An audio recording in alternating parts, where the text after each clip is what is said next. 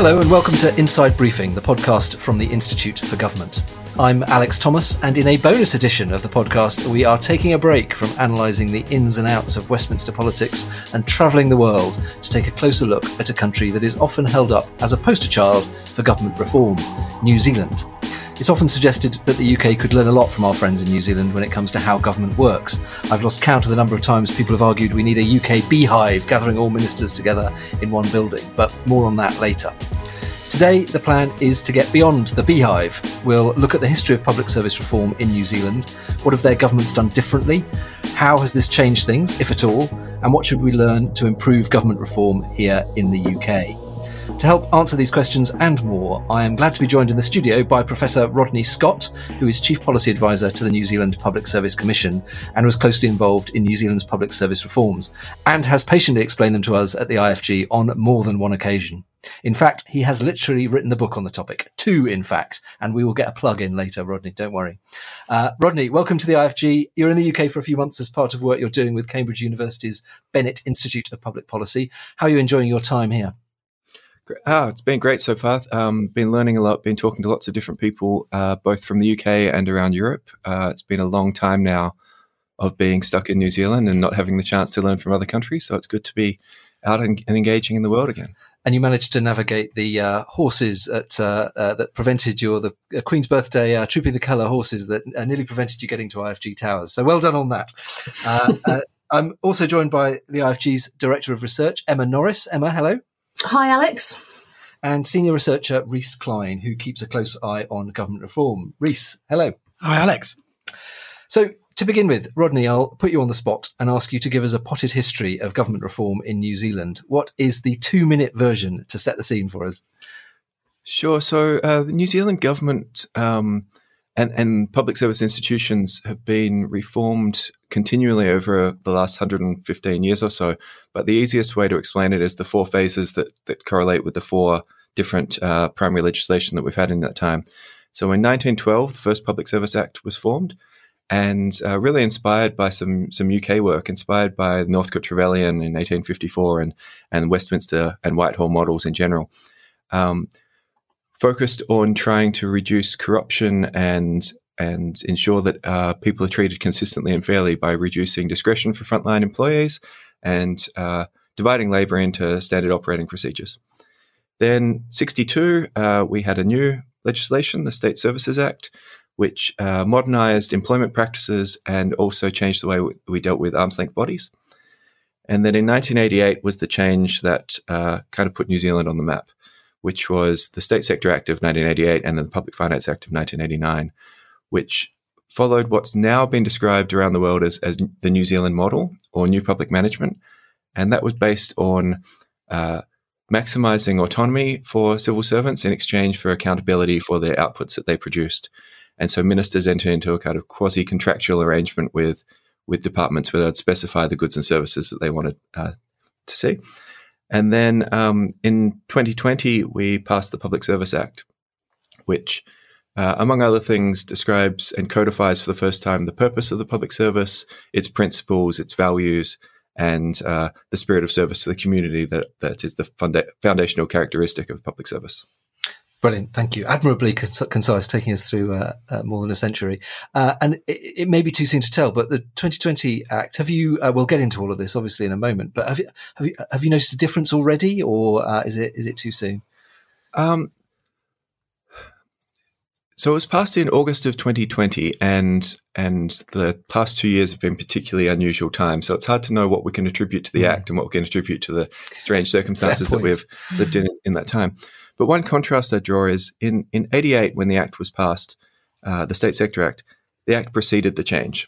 So overnight, there was an entirely different legislative foundation for the public service. And then over the coming years, the public service adapted to respond. The 2020 Act really confirmed and codified a path of change that we've been on for some time. So even though we can't necessarily attribute different behaviours and different practices to the 2020 Act, it's part of a continual journey that started in earnest really in about 2012 and only accelerated in the last 5 years or so. Really interesting. Thanks, Rodney. So to help us get into this, I'm going to suggest we cover 3 main themes over the course of the coming half an hour or so. Firstly, cross-government coordination.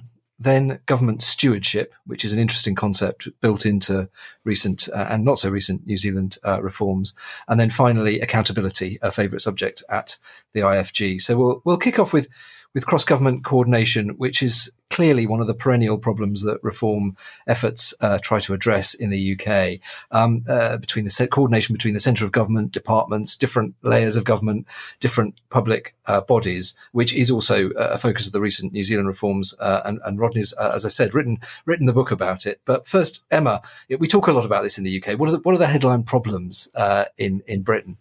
Well, I mean, I think there are a whole range of kind of coordination problems. And as you say, it's been a kind of a perennial problem. One is, of course, that the centre only has kind of limited power when it comes to coordination.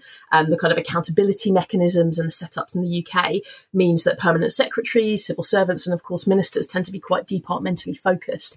So no matter what the kind of priorities at the centre of government are, you tend to see some deviation, varying kind of degrees of interest when it comes to actually acting on those priorities and implementing them. And I think one of the other problems has really been the kind of apparatus that we have to try and achieve coordination across government. So we've tried all sorts of different things, from the kind of functional model, which we might get into in a bit of detail shortly. So, reforming the kind of finance profession, project delivery, procurement, and so on. We've had kind of the policy coordination approach, so building special units to deal with particular policy issues that are a priority for the centre of government, to creating kind of apparatus right in the centre, things like the Prime Minister's delivery unit or the strategy unit, which tend to kind of come and go. But each of those different kind of mechanisms have their own challenges, and are often pushing against the kind of centre of gravity in terms of power and accountability. And are there particular examples of policies that have failed because of poor coordination, or areas where we're not as good as we should be in the UK? I mean, one of the examples that we've written about quite a lot recently is something like the Green Homes Grant, which I think is a really good example of why policy coordination can be so difficult to achieve. So, the Green Homes Grant focused on providing financial help for energy efficiency improvements domestically, so to houses, basically. Totally consistent with one of government's headline priorities, net zero, climate change, making progress in that space. But different departments interpreted this policy quite differently. BEIS, the Department for Business, Energy and Industrial Strategy, really saw this as a means of progressing their energy efficiency agenda, an area that's been really difficult to make progress on. And they also saw it as, being about creating jobs in the green space in the long term.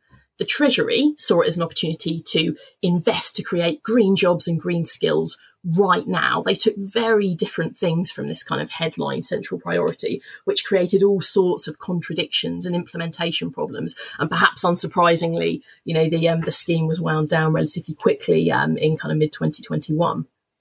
Okay, so it's a chronic problem of British government policy. Rodney, has New Zealand sorted it?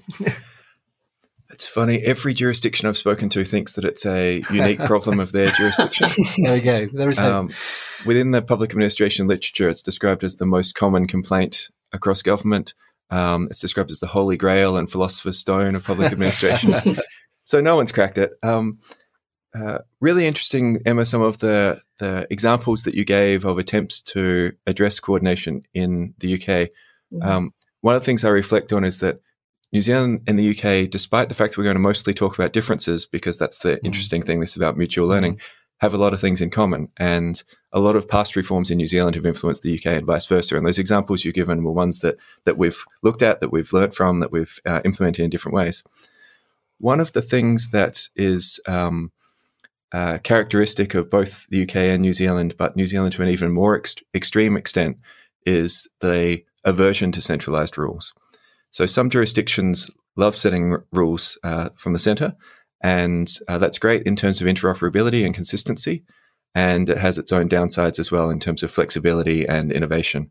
And New Zealand probably famously has the most decentralised and the highest level of autonomy for departments.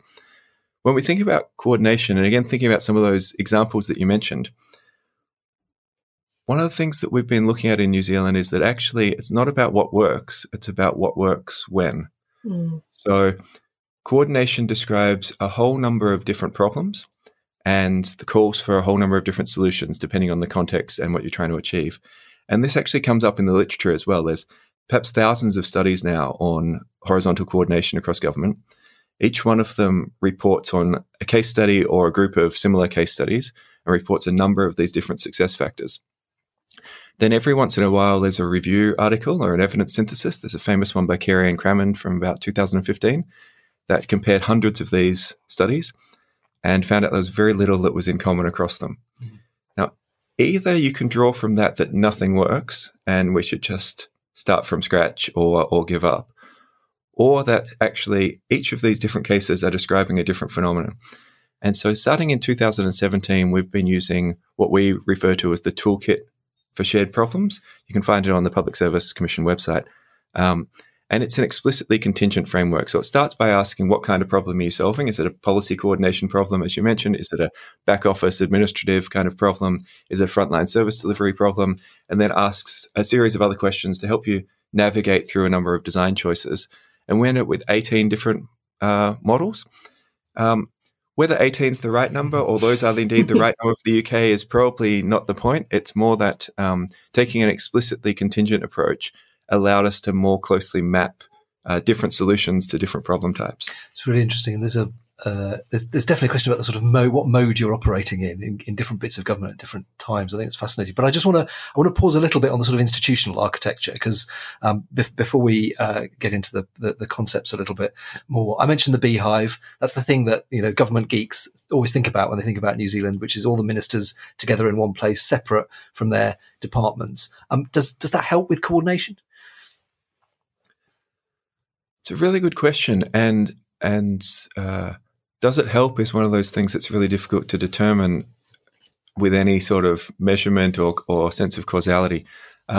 Certainly having ministers close to each other has some advantages, and having ministers further apart from departments has both advantages and disadvantages, because one of the side effects of putting all of the ministers in one building is that you can't put all of their departments with them as well.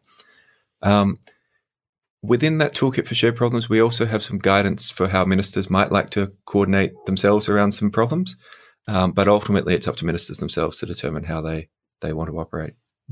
Yeah, I just think the issue of co-location is really interesting, because obviously here in the UK, that kind of co-location, given the size of our civil services, impossible. But I do think there are some really interesting opportunities emerging for co-location through the government's levelling up agenda. The government's kind of desire to have a much stronger regional presence for the civil service. And this feels like an opportunity, when we're locating more roles outside of London, to actually make co-location of civil servants working in different departments possible. So bringing, civil servants who are working on one issue that is relevant across a whole range of departments together in the same space in regional offices to, really try and achieve that kind of crossover. And I wonder also if actually, although the current government doesn't seem too keen on it, working from home also helps break down some of those kind of physical barriers to joint working across departments. I think it's really interesting. And the Darlington campus that people in the UK are talking quite a lot about, the Treasury and Department for Levelling Up and others are co-locating together. But I guess it's still institutionally sticky, isn't it? There's you can create one hub or one campus that might help with one issue, and it doesn't with another. But Rhys, you were going to come in. Yeah, I was wondering about the role of the Public Service Commissioner and how that's developed, particularly in regards to the sort of coordination that we're talking about and the instinct towards decentralisation in New Zealand. Does anything strike you as similar or different to the role of head of the civil service here in the UK? And we should just say who and what the Public Service Commissioner is. Yes. So the Public Service Commissioner is the head of the public service. They're appointed by the Governor-General on the recommendation of the Prime Minister and in consultation with all parties represented in the House. So they must be scrupulously politically neutral. In effect, that means that they have to be an acceptable candidate to all political parties. The current Public Service Commissioner, Peter Hughes, likes to say that even his family and his partner of 30 years have no idea of his political leanings. And that would be the case for actually most or all senior public servants in New Zealand, that they are careful not to make their political leanings known.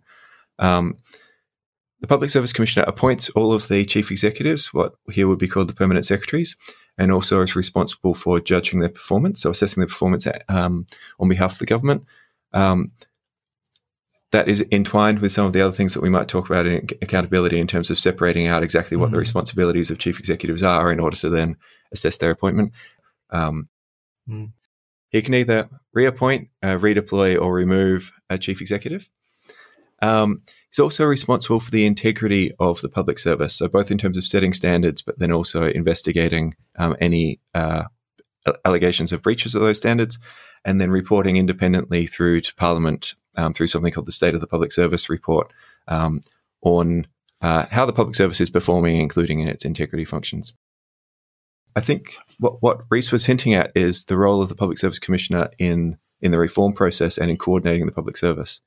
And since 2014, the Public Service Commissioner has brought together a group of the chief executives called the Public Service Leadership Team, which was originally a retreat. So it was just they went away for 2 days overnight just to get to know each other. And in that first meeting, in a fit of inspiration, they took on themselves this role of collective stewards of the public service. And since then have really formed this tight team bond where they do solve a lot of things collectively.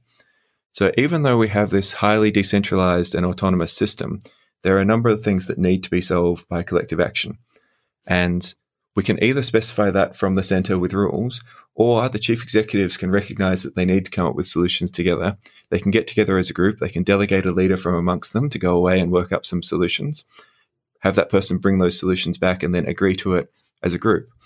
Now, there's no compulsion to the things that they agree to, but just that sense of being honour bound through your participation in the public service leadership team to follow through with the commitments that you've made has actually been an incredibly strong lever.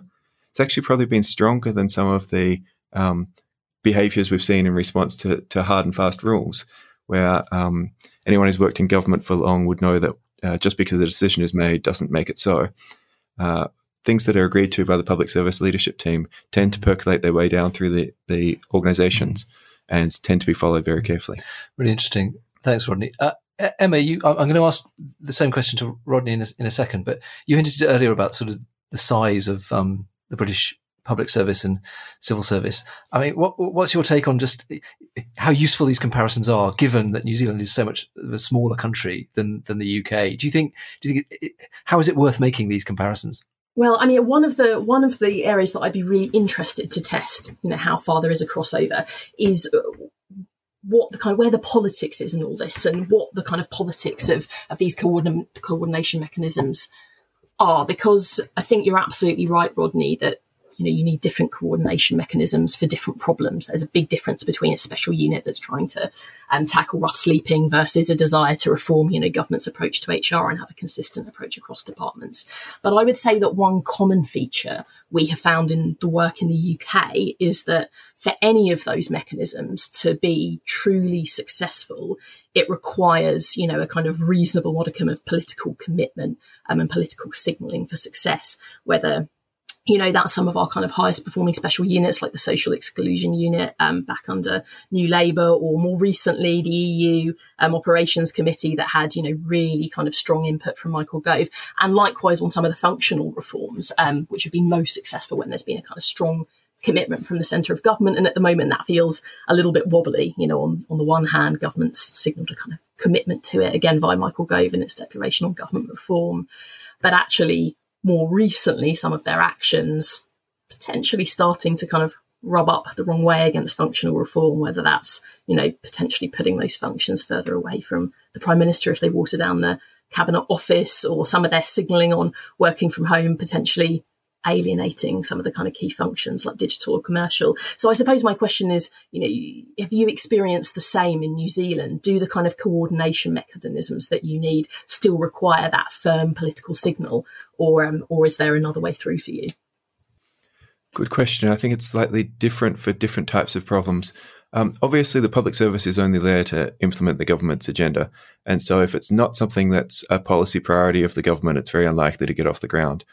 Having said that, there are, and possibly in contrast to the UK, there's more of an intentional distinction made about what are the responsibilities of ministers and what are the responsibilities of chief executives. Mm-hmm. And for certain things that are just about making the public service work better, those are the responsibilities of chief executives, and ministers through the cabinet manual are instructed not to get involved in day-to-day operations of departments. And so in those situations, chief executives just need to get on and with solving some of those challenges, and they don't actually require political input. And they're not really political questions because they're not public policy questions that involve one policy choice or another. Yeah. That's brilliant. Thanks, Emma and Rodney. And you've teed up a couple of the themes that we'll come back to in a moment. So I'm gonna move us on now to stewardship, the second theme, and that relates precisely, Rodney, to what you were just talking about. One of the parts of the 2020 Act that feels quite unusual to UK ears is the principle of stewardship and a sort of sense of continuity of public service and the state over time, separate or distinct from the government of the day. Rhys, first, we've just covered the critique of poor coordination. This is about sort of short-termism, isn't it? Yes, it absolutely is about short-termism. And like the cross-government coordination, this is another one of those forever problems in UK government and governments around the world. We often talk about things like Treasury mindset or policies that are, sort of scoped out to have an immediate impact, but then may backfire in the long term. During the COVID period, we had debates around policies such as Eat Out to Help Out that might have played a role in spurring business in the short term, but had obvious negative consequences for public health in the long term.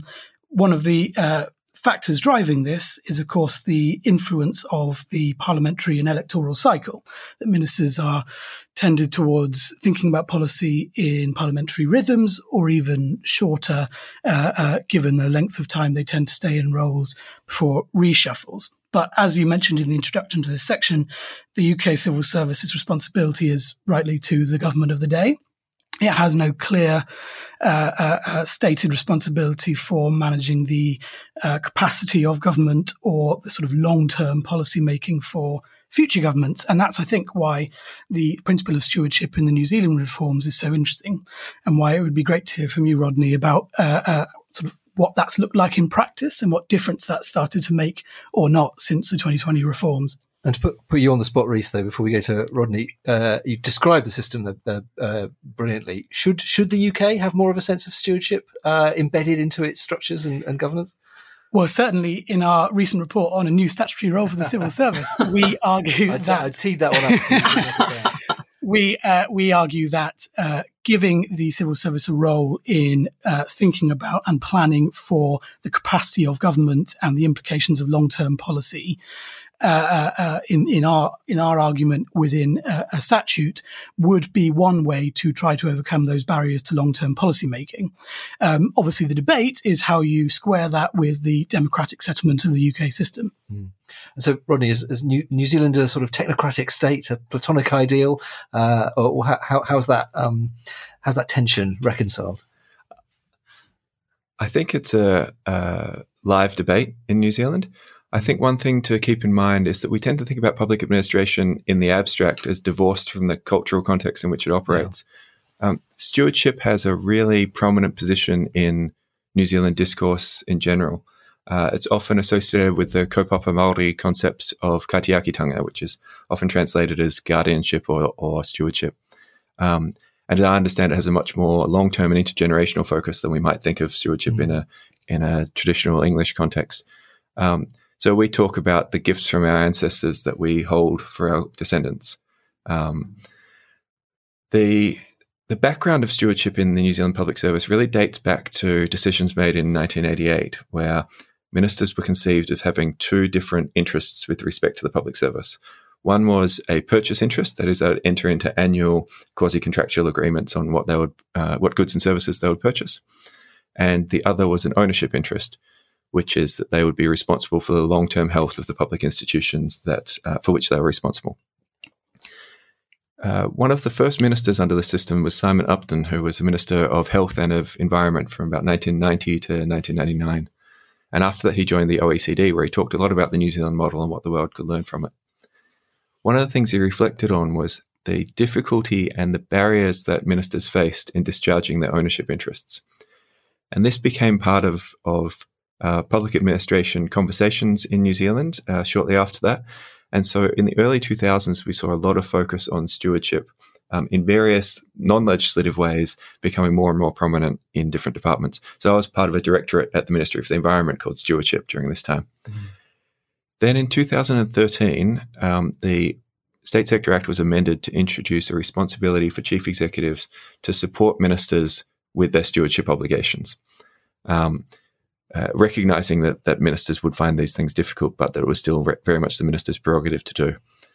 Then in 2020, the Public Service Act added an additional duty, which is independent of ministers, is owed to the Public Service Commissioner to act to promote stewardship. So there's both responsibilities to support ministers with their stewardship obligations and a duty to ensure that themselves and the departments they lead promote stewardship of the public institutions that they're responsible for. So that includes things like capacity and capability, long-term institutional health, assets, including legislation that they're responsible for, and the capacity to deliver advice on topics that may be of interest to future governments. Thanks, Rodney. Emma, what's your take on stewardship? I think that final point on the kind of capacity to deliver advice in the long term is really interesting, and something that there have been a kind of number of approaches on in the UK. And I guess most recently I'm thinking of the fusion doctrine, which was a whole of government kind of integration approach that was first used in national security, and that then Mark Sedwell, the then Cabinet Secretary, tried to apply to other kind of priority issues that future governments might want to deliver against. And, obviously a very laudable scheme in lots of ways, but I think one of the insights from the attempt to create the kind of fusion doctrine across government is that success getting departments to kind of focus on the issues that the doctrine was trying to promulgate still required kind of firm political agreement. So, for instance, one of the strands that has had quite a lot of success was around net zero and climate change, which is an issue that has, pretty strong cross-party agreement overall in the UK, even if there are differences on the detail. And so I guess I'm just wondering whether, even when it comes to these kind of long-term stewardship roles, to what extent can they really work without very active political consent? I think the other issue on long-termism that I just wanted to raise, and again, I'd be really interested on the kind of experience in New Zealand here, is the question of turnover. And I think one of the things that can kind of militate against long-termism in the UK is how highly changeable our policy system is. And we have really high degrees of kind of turnover, even in very key policy areas, which can, I guess, act as a barrier to maintaining the institutional knowledge needed to focus on the long term, but also just in terms of relationships can be quite problematic. People move on quickly, making it hard to build those really deep relationships that kind of long-term joint working thrives on. So yeah, very interested. We've made lots of kind of recommendations for how to, try and change turnover and keep it lower, whether that's creating deeper career opportunities for people who want to anchor around one area, or setting targets for reducing turnover in departments. But Rodney, really, really interested to hear whether that's a problem in New Zealand, and if so, how you deal with it. We'll come to Rodney in a minute, but Rhys, first, you're going to say something about Wales. Yeah, well, I mean, the other thing, sort of translation to a similar approach closer to home that struck me while you were talking, Rodney, is in Wales we have the Future Generations Act and Commissioner, which tries to capture that same sentiment about intergenerational responsibility that you started with, and it's another way of trying to kind of safeguard that resource within the Welsh government, to ensure that long-term policymaking and consideration both of capacity and of policy substance is there. But to your point, Emma, it is also a model that relies on political sponsorship and has depended on it. So I think that's a very good point too. Rodney, turnover of civil servants and ministers a problem in New Zealand? Yeah, so let's start with Rhys, and I'll come back to Emma's question. One of the triggers for this idea of maintaining policy capability was a ship that ran aground called the Rena that caused a big environmental spill. And it was at a time when marine policy hadn't been at the forefront of New Zealand environmental management for some time. And there was just a problem with just not the people around who knew about the topic well enough to manage this response. And since then, there have been several conversations that I'm aware of where ministers have said, oh, that's not a priority for me at the moment. And a chief executive said, yes, I understand that, but I need to maintain a base level of knowledge in all of the areas that I might be responsible for in case either a future government or an event means that you do become interested in it. So I do know those conversations happen. As far as the turnover question, there's good turnover and there's bad turnover. One of the things that the chief executives are responsible for with regard to stewardship is specifically the management of institutional knowledge and information. And without wishing to make this a plug for various books, there's another, we'll get there. Another book that I wrote in 2018 that talks about New Zealand's approach to the management of institutional memory. And one of the things that came up in that is that movement's great for sharing insights and ideas across the public service, but also you need some of the old hands who retain the specific and subject matter knowledge. And so intentionally constructing teams that include a mix of experienced and deep experts, as well as people with broad expertise who've moved around, seems to be one way of managing that. This idea that churn has decreased institutional memory is one that's been made for a long time by Chris Pollitt and others. We recently looked at some of the turnover stats, and it seems like turnover probably increased in the early 90s as a result of the State Sector Act and the New Public Management era in different countries, actually, in Australia, the UK, and New Zealand. But then since 2000, there hasn't really been a change, that we've been sort of consistent with the amount of turnover that we've had year on year, and so have the other countries. Mm-hmm. So I think we're probably in a bit of a more stable period with regard to turnover, and it's just about making sure that we manage turnover in a way that we don't see all of the knowledge from one subject matter area disappear at once, and that we value some of those people who can act as good stewards for memory over time. It's really interesting. And that conversation you described between a chief executive and a minister will, really resonates, particularly, we're all thinking about contingency planning and things that we can learn from the pandemic. That strikes me as quite a sort of profound insight there, where the UK does have something to learn.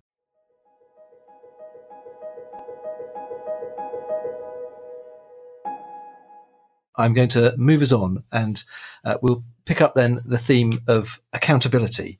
And Rodney mentioned it a moment ago, but another of the sort of classic things that we hear about government in New Zealand is how permanent secretaries or chief executives have more separation from ministers. They'll turn up on the media, they have their own public personalities, and that's in part at least because the accountability set up, as Rodney hinted at before, is different in New Zealand. I mean, Rodney, start with the sort of trivial. How does it feel for a civil servant in government seeing their civil service boss turn up on television rather than a minister?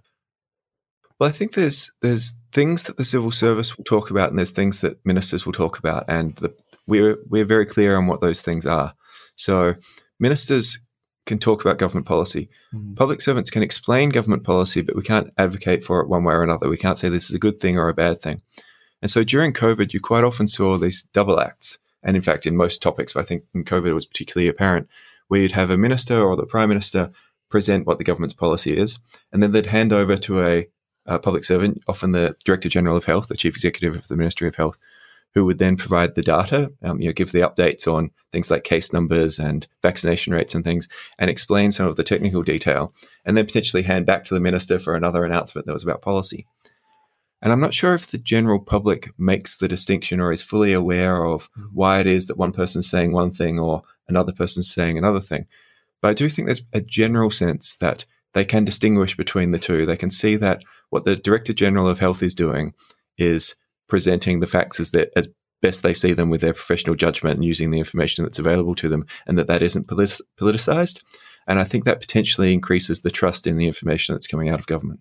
And one of the there's a very lively but not terribly fruitful debate happening in the UK at the moment about whether civil servants should work from home or the diversity programs that individual departments put in place. From what it sounds like you're saying, it would be sort of inconceivable for a minister to get involved in that in New Zealand. That's for the chief executive, or is it a bit murkier?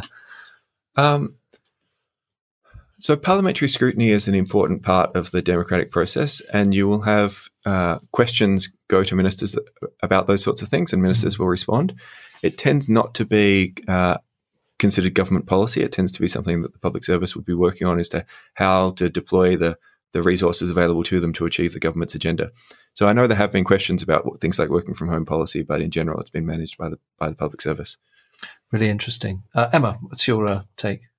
Well, I wanted to come back to your first question, Alex, on how does it feel for public servants, to be held accountable in this way? Because we've obviously had quite a lot of changes in the UK in the last decade on how civil servants are held to account. In 2014, the rules changed on who gives evidence to select committees, and senior responsible owners, senior civil servants who, have kind of direct responsibility for some of our biggest major projects became directly accountable to Parliament even after they finished in role.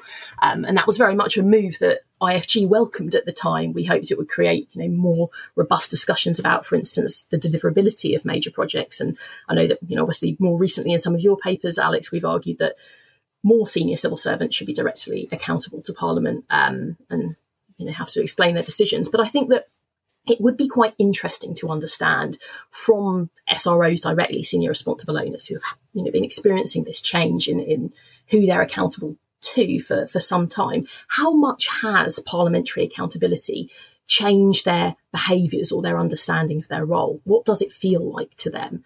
And I know that some of the kind of conversations that I had with major project SROs suggest that they don't necessarily feel that direct relationship with Parliament has changed the way they feel accountable. And of course, the power relationship between ministers and civil servants continues to some extent to hold firm. But what it did do was change their relationship capital internally, inside government. For instance, they felt more confident in drawing on non-executive directors and other senior figures to kind of speak up if they had major concerns about deliverability.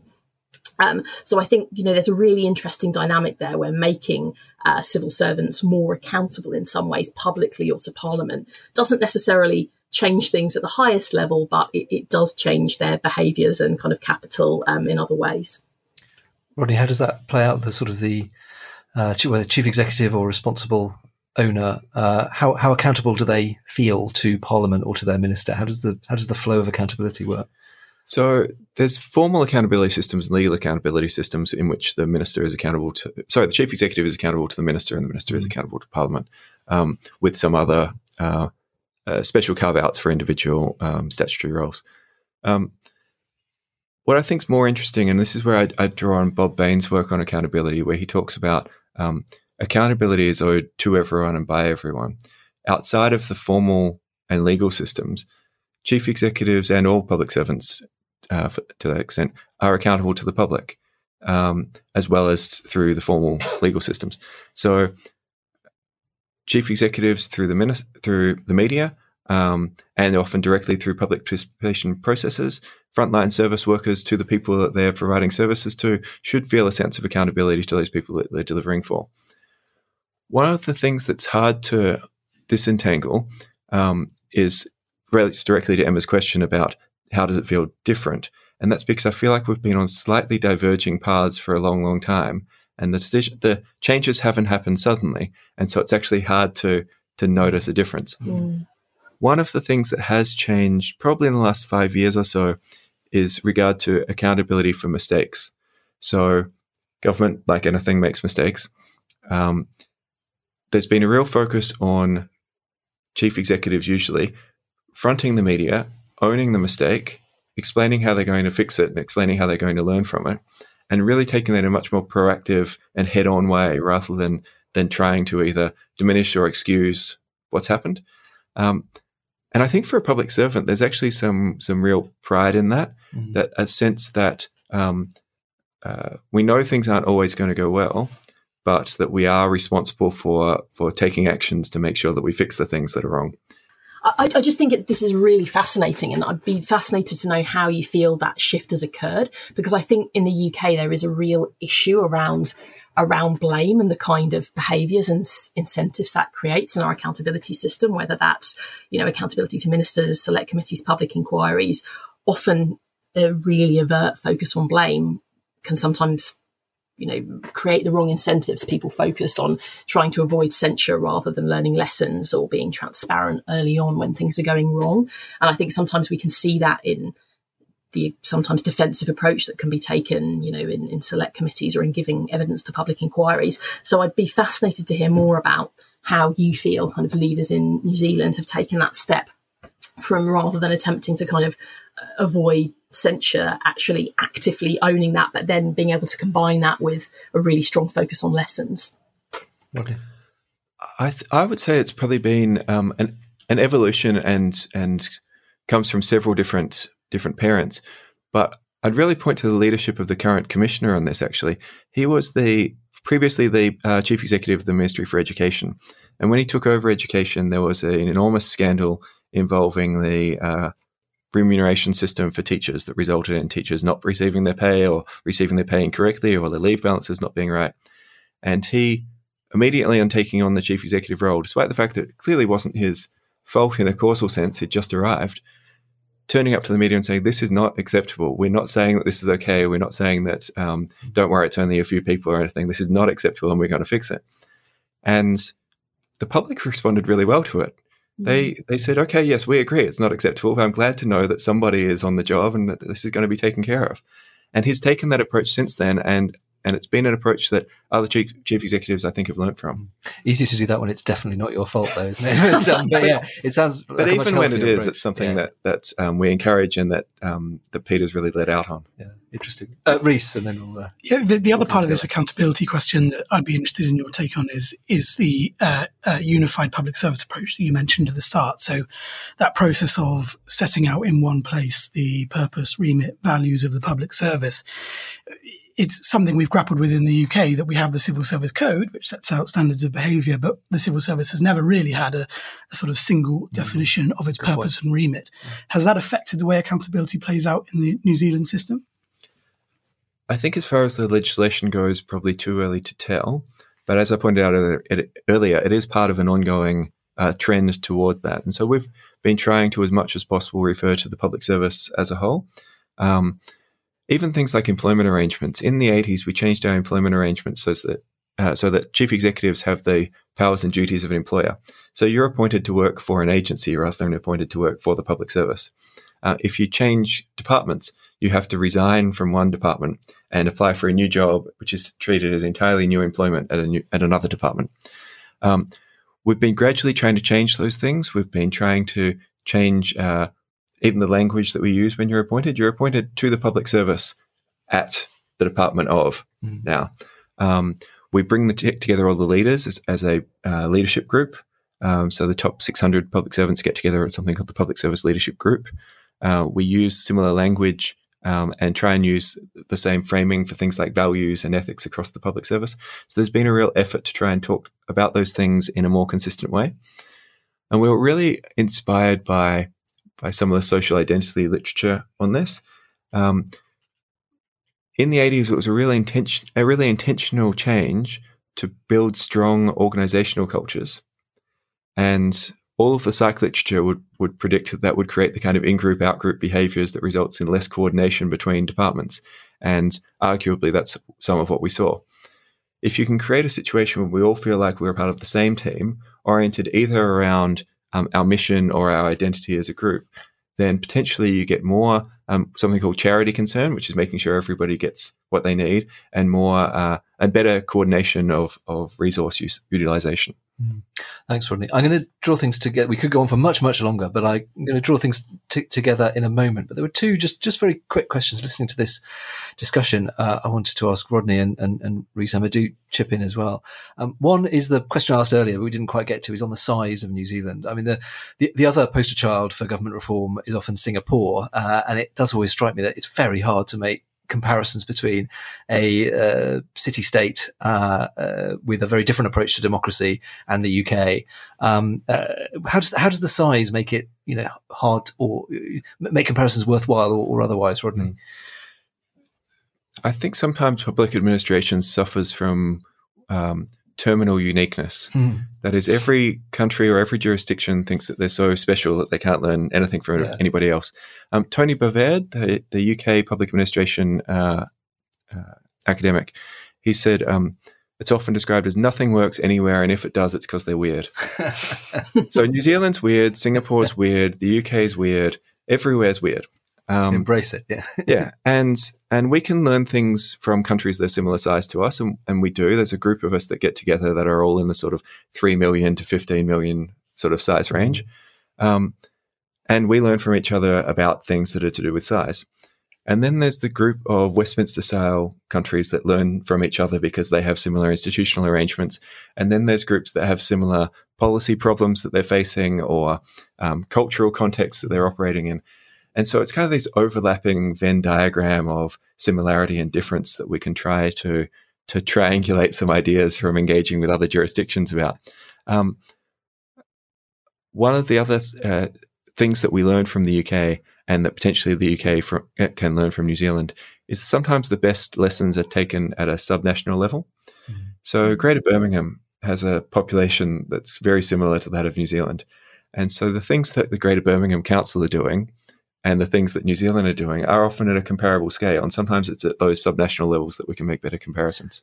Really interesting. I resist the temptation to dive into that because my last question was, you did touch on this earlier when talking about stewardship, but New Zealand has a fascinating and it seems to be quite important approach to building in Maori history and culture into the way government works. Can you just say a bit about that for a moment or two?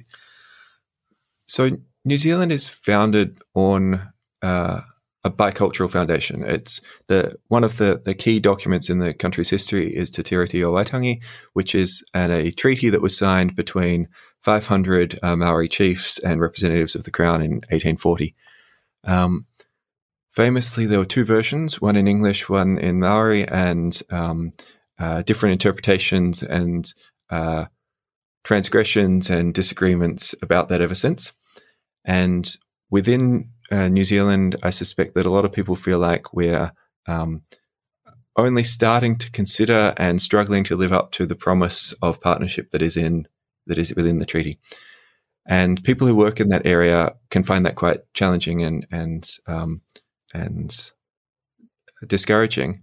And then they engage with other countries that have similar challenges with engaging with Indigenous people, and we think actually maybe we've got some things that are exciting bedrocks that we can build upon.